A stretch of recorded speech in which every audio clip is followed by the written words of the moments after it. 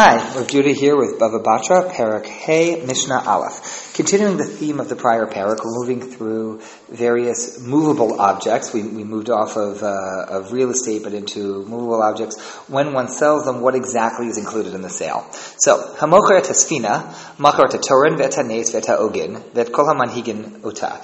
So if you sell a ship, in our day this would be if I sell you a car, have I sold you the CDs that are in the car? Have I sold you the ornaments on the car? Have I sold you the seat cushion, or is it only the car? So similarly, if I sell you a ship, a boat, I've sold you at Toren, the mast, that had nes. The nes is the sail. I note that those who are familiar with the wording in the Amida, we say, in Tikad Shofar, in Shemona Esrei, we say, V'sa nes lekabetz galiotenu. Nes there doesn't mean a miracle. A nes is also a flag. It's a different meaning of the word. It's a homonym. So a nes is that which catches wind. So there's the mast and the sail that they're being sold with the ship because they're critical implements. A ship without a sail, what is that?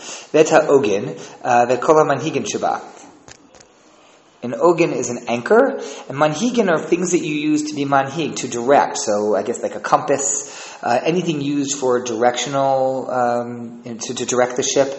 It may include things that relate to, what is that called? The rudder of the ship as well. What has not been sold here? So the avadim, workers on the ship, be they slaves, servants, but any workers that's not included. Martzufin are sacks used to carry stuff on the ship. Those big burlap bags, those are not included. Those are movable objects, and you might have sold those separately. That's not necessarily included in the ship.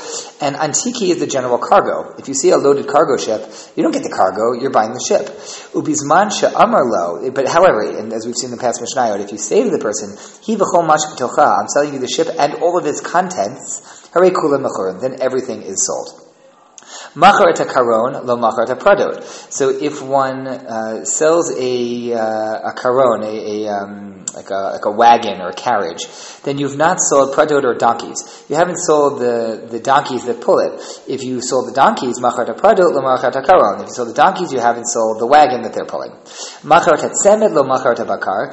If you sold a yoke to someone, that doesn't mean that you sold them the oxen pulling the yoke. You sold them the yoke itself. If you imagine the ad for oxen pulling a nice yoke, and it says, oxen not included. Machar et bakar, lo machar et tzemed. If you sell someone oxen, yoke not included, because that wasn't the deal.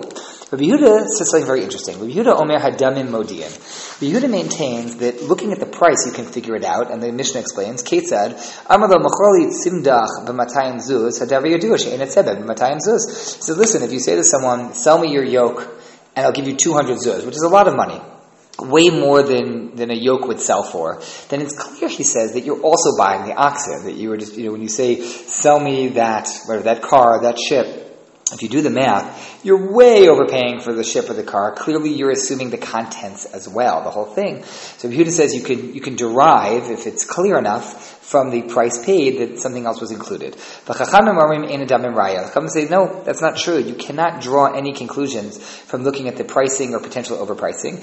Maybe the person made a bad deal. Maybe they really wanted this. Maybe they wanted to give a gift. Who knows? There are other reasons why somebody might pay more that don't necessarily involve an assumption of more than is the standard included, set in the sale.